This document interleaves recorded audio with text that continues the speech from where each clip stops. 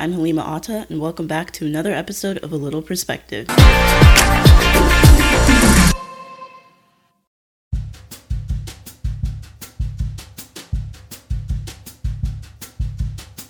Music is one of the driving forces of the world, not even just our Western society, but the world in itself. Whether observed in indigenous throat singing, Ghanaian drums, classical Italian and French sonatas, or American country music, music is one of the only aspects of life which is prevalent throughout the entire globe. Personally speaking, and most likely on behalf of the majority of my classmates and friends, music keeps me sane. It's hard to imagine a day where it goes unnoticed to me or isn't a thought that crosses my mind in some capacity. And perhaps most notably, music has the power to enrich our lives. Given that it's a driving force in so many areas, it's not surprising that participation in music, regardless of the mode, reaps many benefits of individuals from a societal viewpoint. This universal interest can be observed in the numbers as well. A recent study by Nielsen Music showed that 90% of the population listens to music. Additionally, according to a survey conducted by the Gallup organization, slightly more than 1 in 2, or 54% of households surveyed, have a member who plays a musical instrument. Essentially, observed everywhere, music is enriching and beneficial to our population, which is obviously great to hear. However, the situation turns sour when the realization is reached that school music programs, as well as art programs in general, which are responsible for helping to foster this appreciation for music from such a young age, they're critically underfunded, with many of these programs being removed altogether. So given that music, such as that playing right now in the background, can be commonly seen as such a big contributor of exuberance and character in our lives, when it is stripped of its support, the world becomes just that more dull. As renowned musician Louis Armstrong said, music is life itself. So why is that philosophy not being reflected in our American schools and programs? Continue listening to learn more about why music involvement is integral to student life, characterized by its vast benefits for learning and growing individuals, as well as the issue of funding for the arts and the right method of music inclusion in school systems. As previously mentioned, music participation reaps tons of benefits for students across a broad spectrum. To illustrate this point, there is first the influence music has on cognitive development. According to an article by the National Center for Biotechnology Information, playing an instrument requires a host of skills, including reading a complex symbolic system, musical notation, and translating it into sequential, bimanual motor activity dependent on multisensory feedback, developing fine motor skills coupled with metric precision, memorizing long musical passages, and improvising within given musical parameters. Essentially, playing an instrument involves having to be able to interpret notes, which are symbols on paper, within a brief amount of time. This complicated skill becomes a second nature with time with consistent practice, and this practice helps to develop the areas of the brain related to language and reasoning, the left side. Not to mention, there is a really cool phenomenon observed in music called muscle memory, and many other activities, not just music. The more you play something, the more it will be imprinted in your brain with better finger dexterity. So with this concept is memorizing music unknowingly. I've experienced this myself as a musician, and it's always surprising to play a song I've been practicing without my music and just have my fingers automatically know where to go without even thinking. This means that those involved with music will have an improved sense of cognitive development, auditory and memorization skills, which are obviously very useful to have as functioning members of society. Next up, musicians build a better sense of coordination.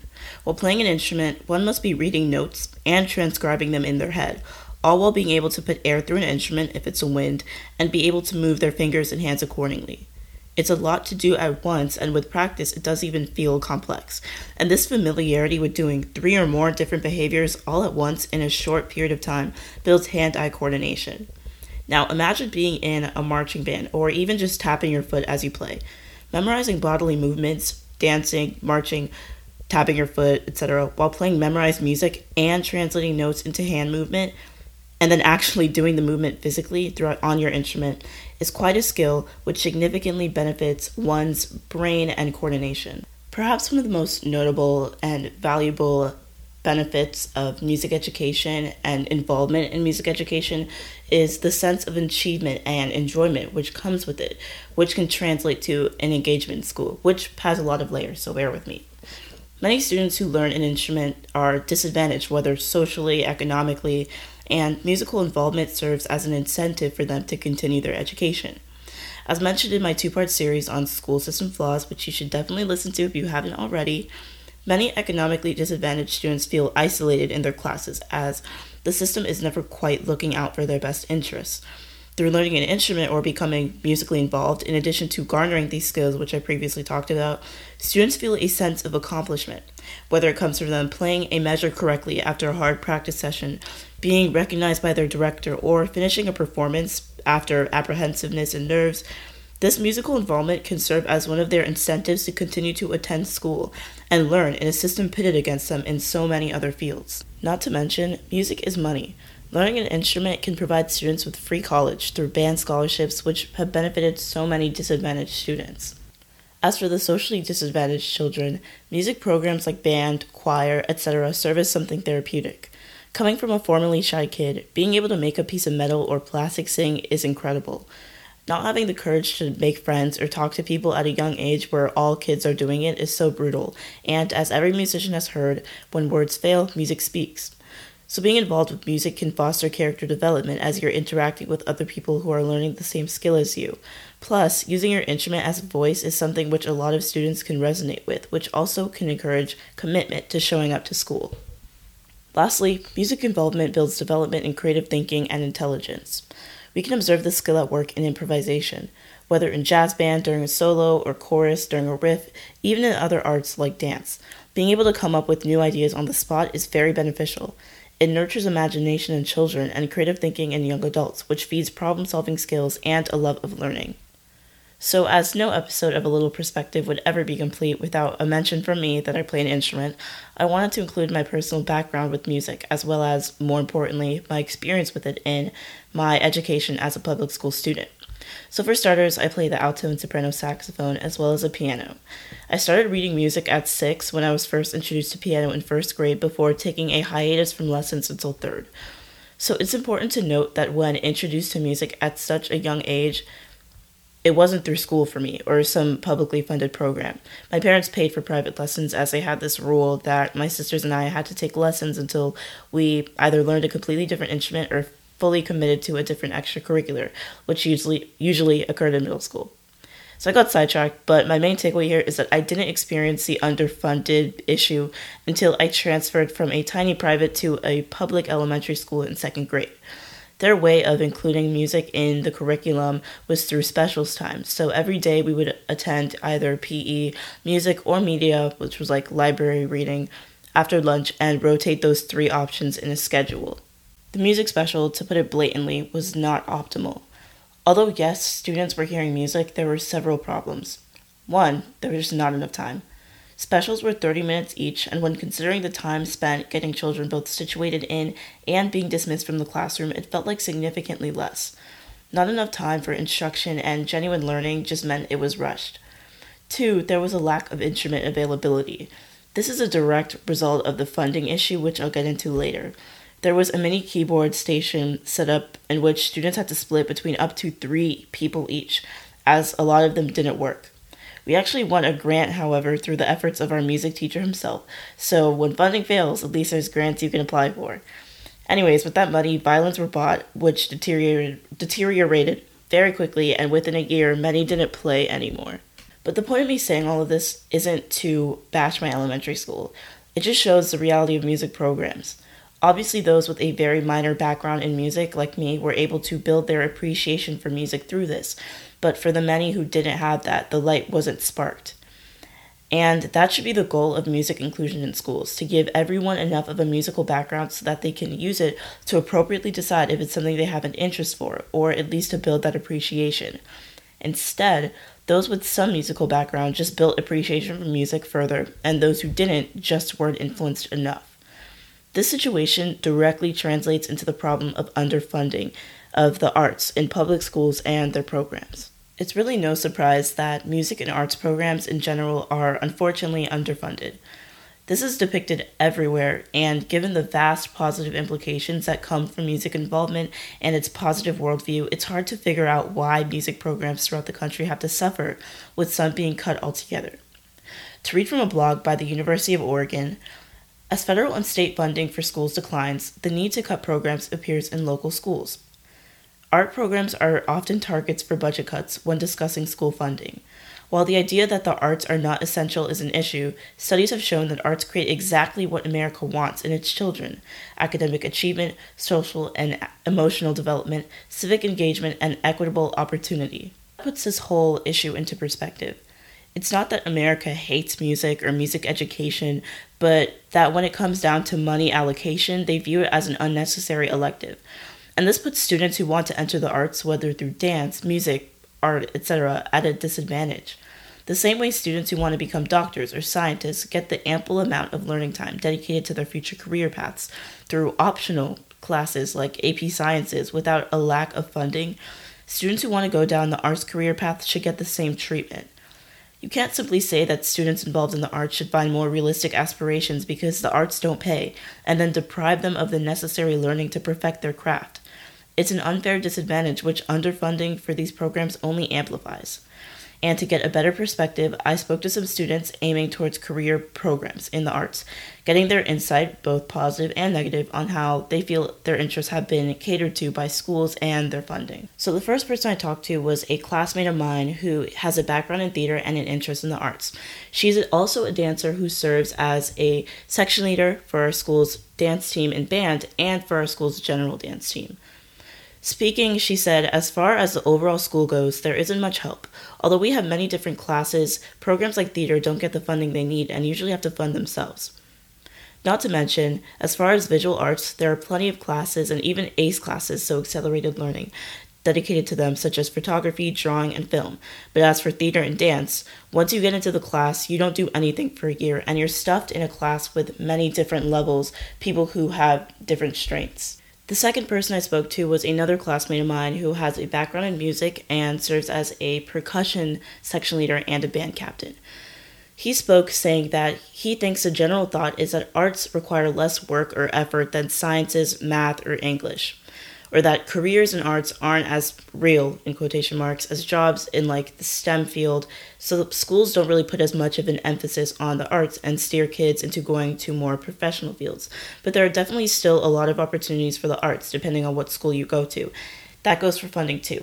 And I think funding goes to athletics. Speaking on his experience as a musician, he continued to say that in elementary there were music programs that taught us basic stuff about music, and taught us to play instruments like the recorder. In middle school, there were actual band programs for marching, concert, jazz, and he was really grateful to have a band director who encouraged him to stick with band in high school.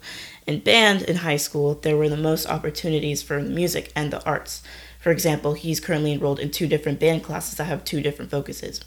However, he said he just saw band, due to the school system's portrayal of it as an extracurricular or hobby, and music never really struck him as an actual career option until recently.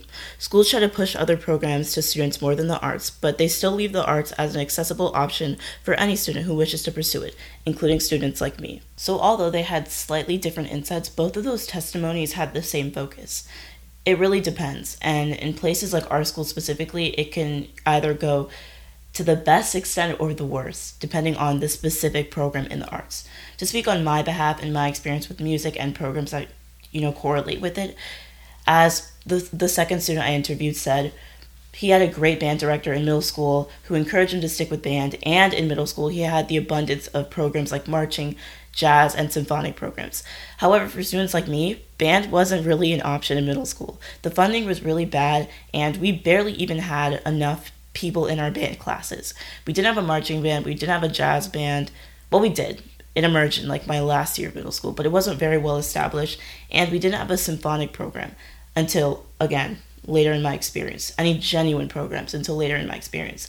Speaking on the fact that I had this worse experience with music programs and funding in middle school versus the contrary with the last person I interviewed who had a better experience with the abundance of different programs, it really depends on where you are. And coming from my perspective, that really shouldn't be the case. When it comes to music and just how vital it is for a lot of students and how it's pushed aside, it really shouldn't be the case that some schools have really exceptional programs and others don't, especially when neither of them are specializing in the arts. They're just both general public schools. Whether middle, high, or elementary, all public schools should get the same treatment and funding in terms of music programs, because there's really no reason why one school should have better programs and accessibility to music than another.